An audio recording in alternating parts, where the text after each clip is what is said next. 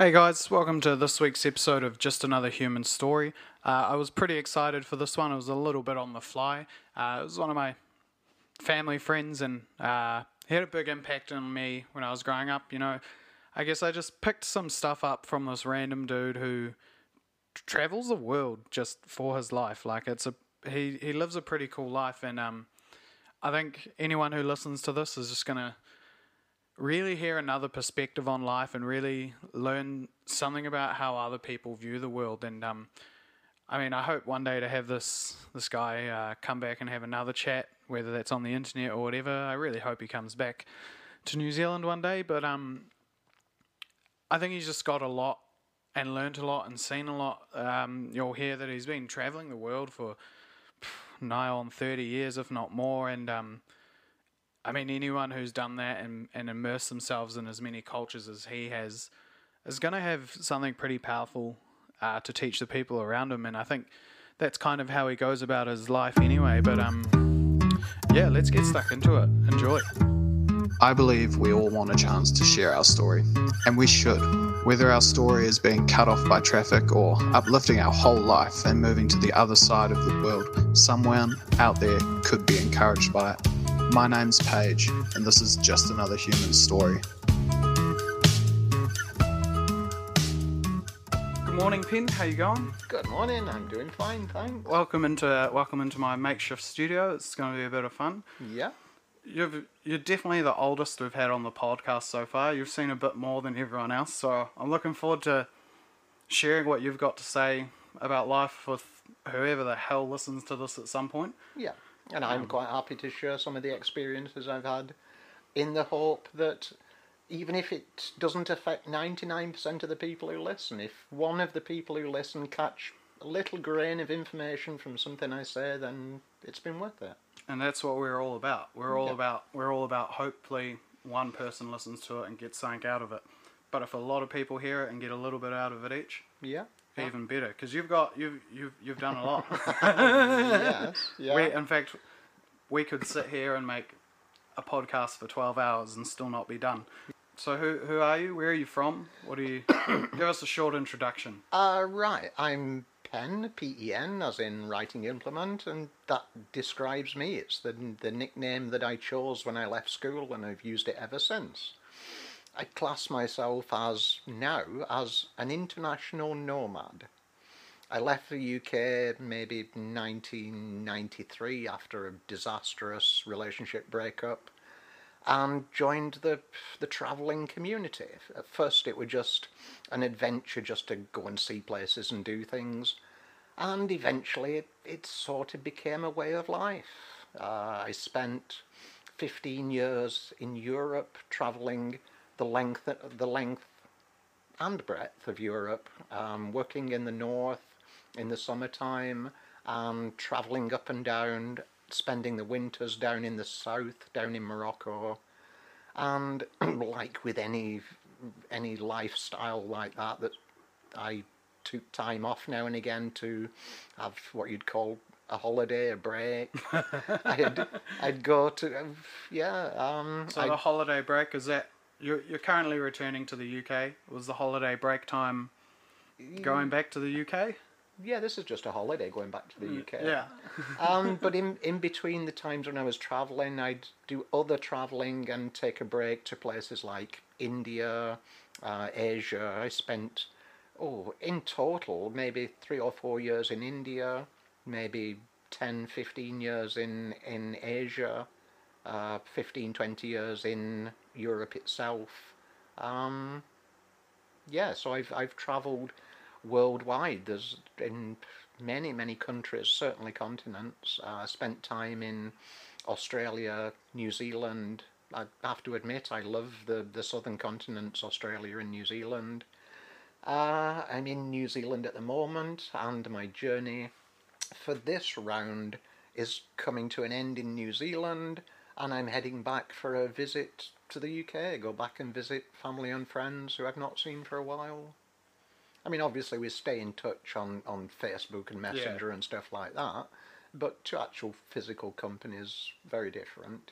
So I think it's time I went back and visited. sounds like a bit of a homecoming time. I'm sure you have mixed emotions about it, but as you do, say, it'll be yes, nice to yes, see I those. do. Just like coming here to see. Yeah, 'Cause, coming I here to mean- see friends here. I've got friends here who I've known for 10 or 15 years. 20. Try 20. 20, yeah. Andrew's one of the main ones. I was just a little shit who wouldn't eat his seedy bread back then. Knee high to a grasshopper. We've got a good intro on you. We've got a little bit of background. We'll just go back for a second. We'll just figure out where you came from for a little bit. Give a bit of background. Where did you? We're gonna go. Where did you live when you were first born? Where did you grow up? Right, UK. And I was in the northwest of the UK, Manchester-ish. It's a huge big region. We were on the outskirts of the city. Fairly poor working class. A quickie is mother and father split up, lived with father and grandmother. Father died, lived with grandmother.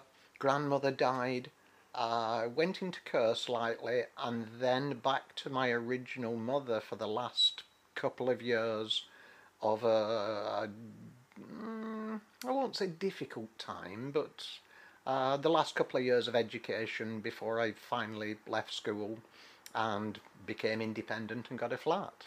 Sounds like you must have got a bit of education just from living at home and experiencing a lot of change over the years. I mean, you were just your sum up was person died. I went and first there was a death of a relationship and you moved, and then there was death. What was home life like during that time? I have to say it wasn't bad. Many times were difficult. I give an example as being, let's see, before I moved to high school, so I'd have been 9-ish, 10-ish, maybe 11. And we used to have an open coal fire in the house, simple terraced houses. And we couldn't afford coal or fuel for the fire in winter, so it was freezing cold. And I used to go out with a little four-wheeled buggy trolley type thing. And I'd go out, and in that area it were I won't say dense urban area, but there was a lot of the old Victorian terrace streets. And a lot of them had gone into disrepair, some were being demolished.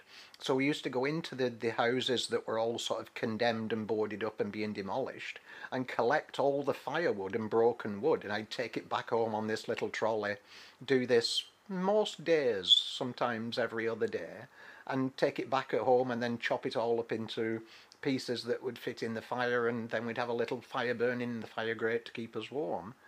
I was living alone with grandmother who was trying to do part-time jobs to make ends meet. So yeah, it was fairly poor, but I can't say it was unhappy. And I can't say that I suffered any unpleasantness or abuse like a lot of people suffered. So even though it were poor circumstances, I can't say it was happy, but I can't say it was unhappy. I had a fairly neutral childhood-ish, yeah. And here's me complaining about not being allowed to turn on the heat pump when I was a kid. Everyth's relative, yeah. At least I don't live in a third world country where you have to walk 5 miles every morning to just bring a 25 litre bucket of water back to start cooking breakfast. Yeah. What was school life like? School life, I struggled with school life. One, because being sort of thinnish and wearing glasses, there was always that being put down for wearing glasses and that sort of thing. I've never really been a active, sporty type person, physical type person, so I was the last one to be picked at the football and stuff like that, you know the score. Struggled again with education. One, because of these deaths I spoke about, changing circumstances, also led to a change in schools and a change in location. So each time I was dumped into a new school with no friends that was also at a different level of education, as it were. They'd already taught stuff that I didn't know, and they were trying to teach stuff that I'd already been taught. So yes, I struggled. I always sort of got it together towards the later bits of the secondary education, and I've always I have a natural innate ability, as it were, for anything scientific, mechanical, because I did O levels, which is just below sort of college degree level in biology, maths, engineering, metalwork. So I've always had a practical grasp of practical things. Yeah. And I did struggle a little bit at school with that because I was ahead of the rest of them. So again, I got sort of ostracised a little bit for being the brainy one sometimes, which I used to rebel against by wagging school and creating havoc. As you did. What did you dream of? What did I dream of? Career-wise or life goal-wise or whatever? I didn't. I've never really had any of those type of dreams, expectations, wanting to be. I would have liked to have been medical side because, like I say, I was good at biology and thought about doctoring type thing. But I suppose to some extent I wasn't prepared to put in the commitment for long-term education. I did an apprenticeship. It was a 5-year apprenticeship, and I did 3.5 years and just got bored with it and walked away. That was in engineering and stuff. And I've always lived life in the moment. Yes, I do try and make vague plans, but the problem is when you make a strict plan of what you're going to do and it doesn't work out, then you get disappointed and lose interest. But if you just make a sort of vague, flexible idea of where you want to be, then it's much easier to stay on that in that direction. Yeah, I like that actually. That's pretty good.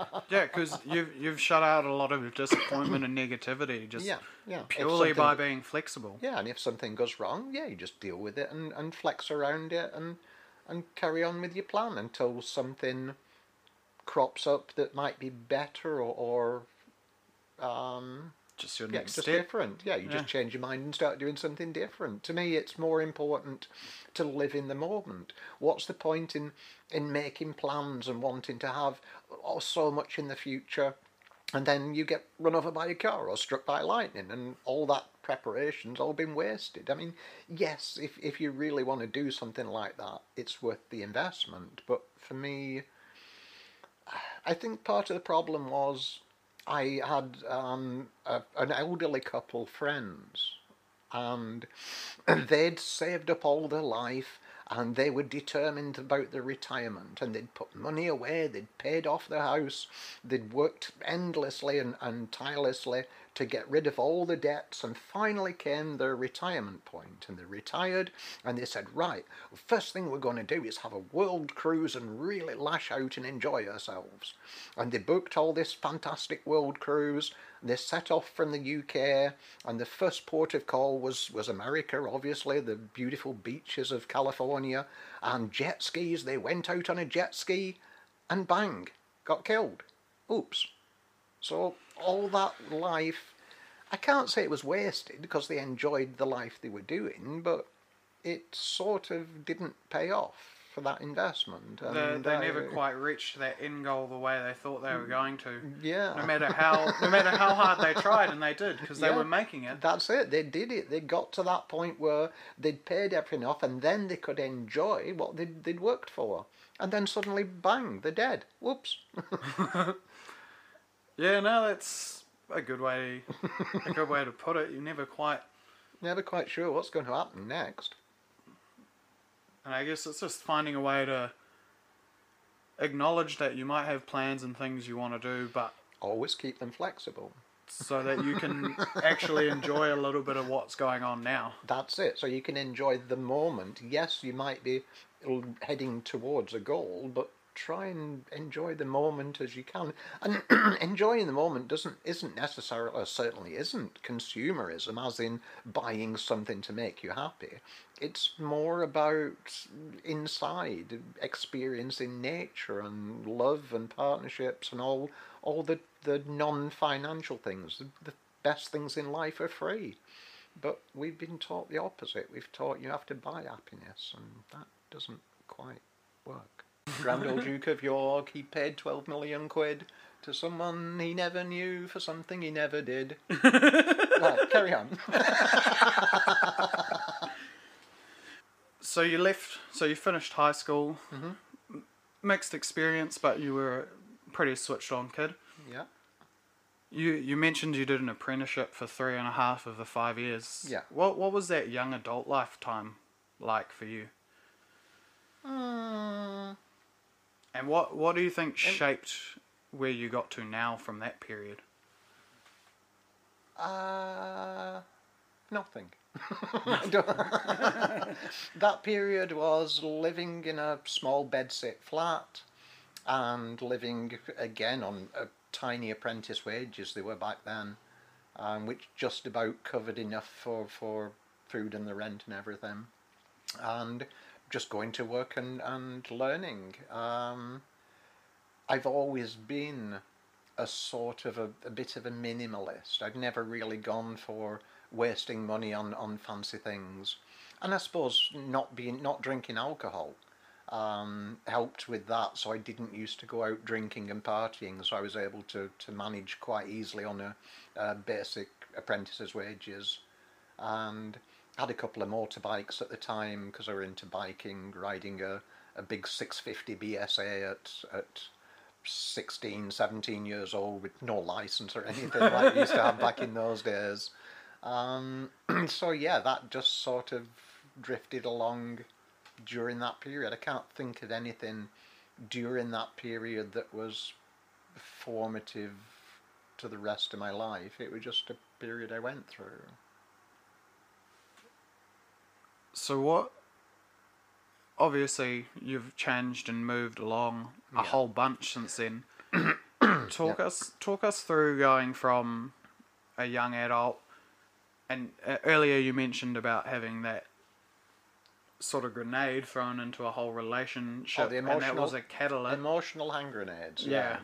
A relationship can be ticking along nicely, and then some divine intervention from somewhere just drops an emotional hand grenade right in the middle of it, and poof, your whole life is shattered. Your whole relationship status and everything is just shattered, and most people go through this sometime in their life.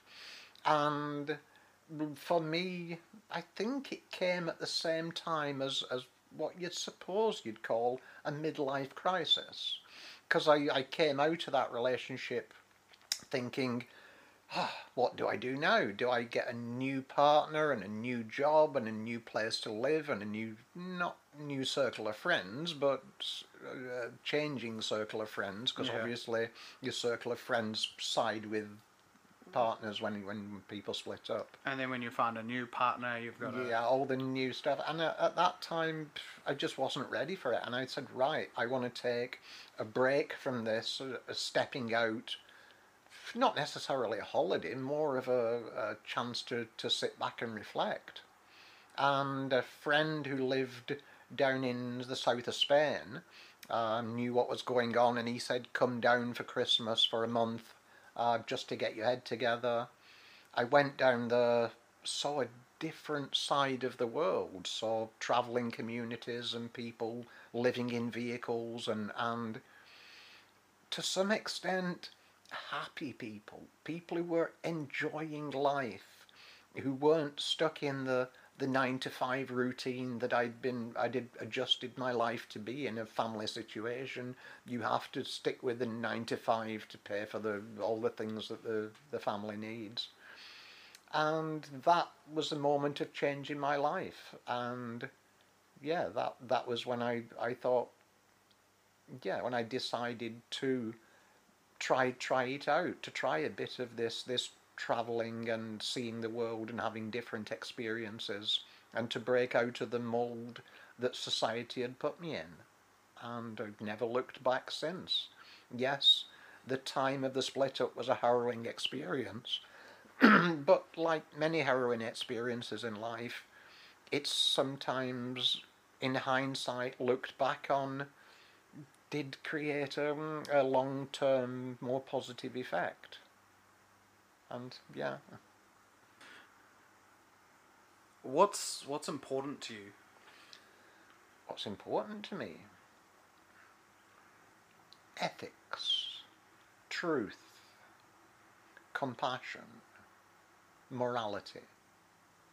And if people had more of these, if I had more of these, if everybody had more of these, I think the world would be a hell of a lot better place.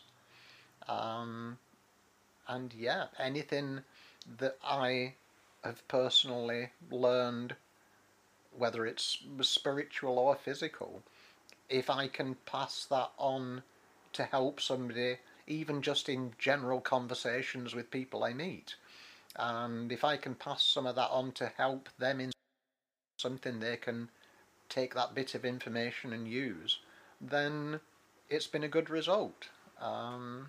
What's an experience you've had that you would encourage other people to put themselves in the position to have? My top line at the top of the range has to be meditation. Instead of looking out and grasping outside for things to make us happy, it's time to look inside. And yes, through all the religions and stuff I've been through, and I've studied most of them, but I do tend to follow Buddhism, and they have a meditation system called Vipassana, and it's a 10-day meditation retreat. No phones, no books, no talking, no nothing, just focusing on meditation. And yes, that seems extreme, but it's about body learning rather than mind learning. And you can learn something by doing much better than you can learn something by reading about it. By doing, it sticks much better in your mind. And if you wanted to learn to be a doctor or a teacher or any profession, you'd think nothing of going to college for 5 years and doing doctorates and getting degrees and all that sort of shit.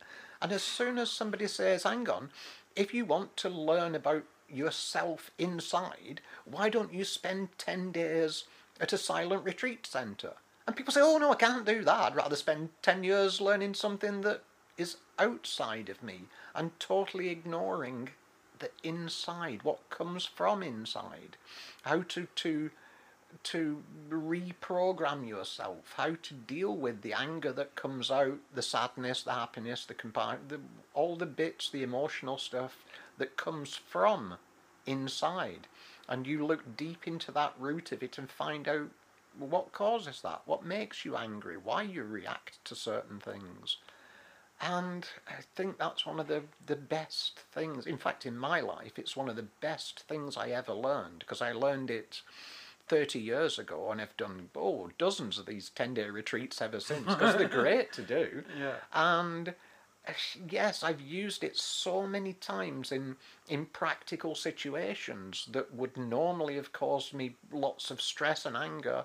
I've learned that patience, that calmness that doesn't work 100% of the time, obviously, but works a large proportion of it. And yeah, that's one of the best things I can think of that's helped me in my life.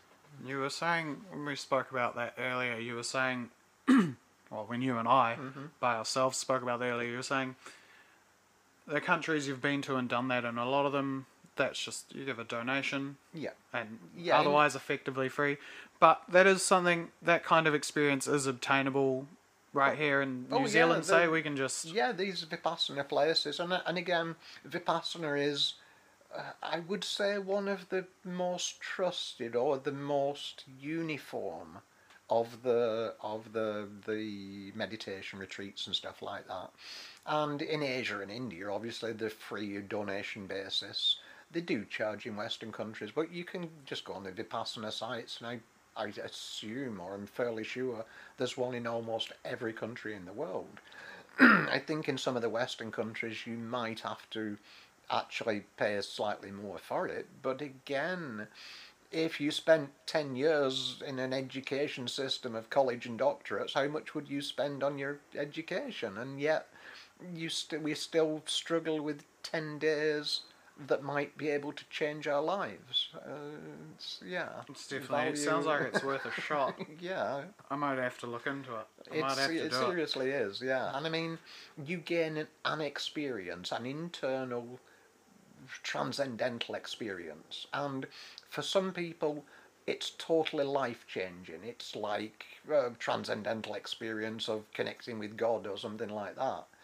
For other people at the other end of the scale, it's just taught them a bit of quiet and calmness and patience, or how to switch on that calmness and patience.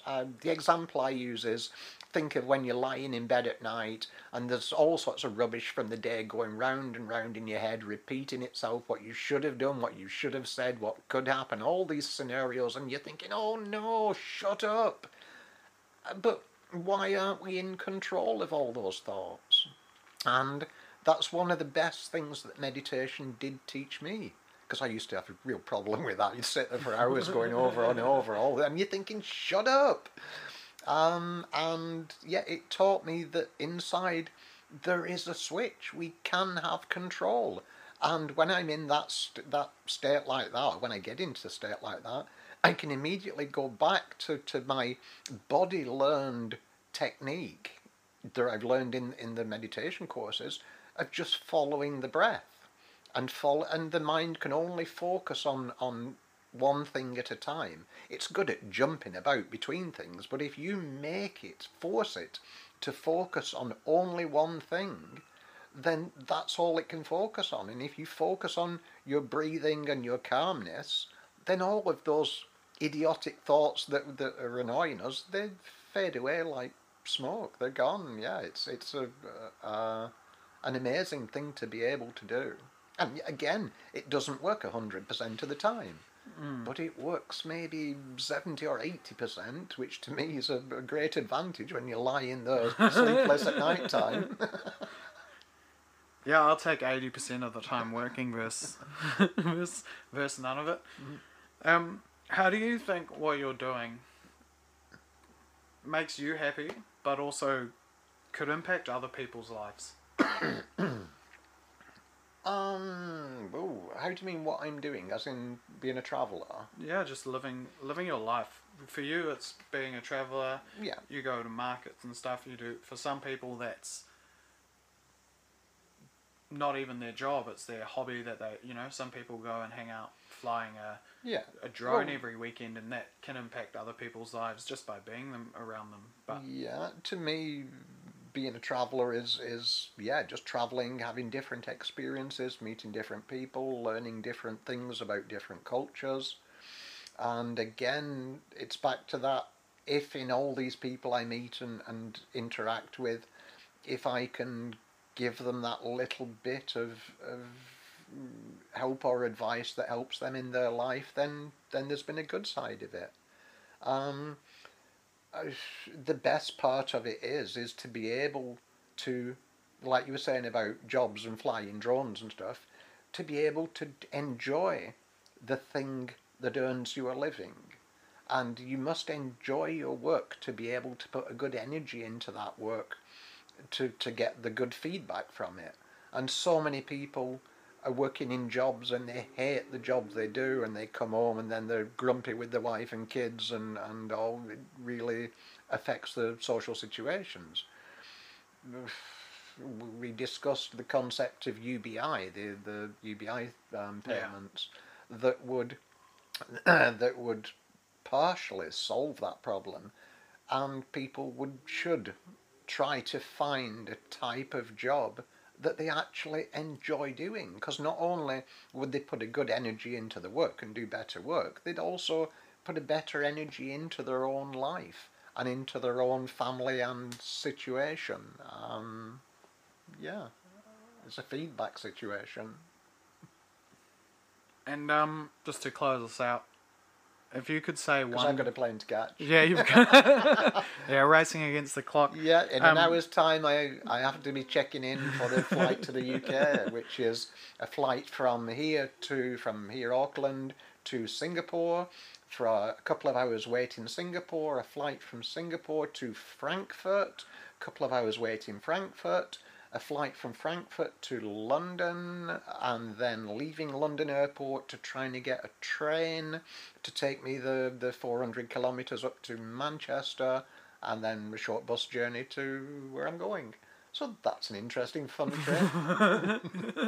So go on, sorry, you were saying. Sounds like 36 hours of very little sleep and sitting in a chair. Yeah, and reading my e-book. Yeah. Go on. If you could say one thing to change just one person's life, what would that be? I have to say investigate Buddhism, because Buddhism is a two-sided coin. You've got the standard, I won't say poor people's, but the standard working class version of Buddhism that is similar to Christianity and Hinduism, where you just worship the Buddha and say, please protect me and please give me things. But Buddhism has its second side, which is scientific Buddhism. The Dalai Lama's adherent of this. And they actually go into the reprogramming of your own mind, how to reprogram your own mind to get rid of or to help against the programming that's induced by society. And to get that balanced version of life. And yeah, I've sort of lost the plot there. No, you're alright.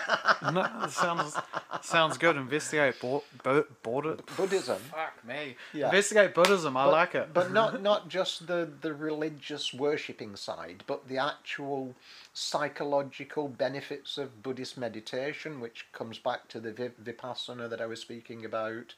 And Buddhism, in essence, is teachings of how to understand and work with your own mind, your own subconscious. So yeah, that's so not just investigate the religion, but investigate and try and learn the teachings, I guess. Yeah. And yeah. All right, let's get you off to that plane though. Before you, Okay. thank you for coming and having a chat. Yep, thank you for the interview, and I hope somebody gets benefits from it, from my words, and if they do, great. Yeah, it's all been worth it. Man, how awesome was it having a chat with Penn? Just seen so much, done so much, and immersed himself in so many different thought processes and ideals, and just spent time with people that I reckon most of us never will. In regards to the experience he was talking about, the meditation, I had a look at that quickly, and you know what? You can do that in New Zealand if that's what persuades you, and it is free. It is a donation-only kind of setup. It hasn't been too commercialised, even in the Western world, so how good's that? Yeah, thank you guys so much for listening to this week's episode. Give us a like on Facebook or whatever. Chuck us a share to your friends, just start getting this thing out there. Yeah, cool. Well, I'll see you guys next week, and thanks again for listening.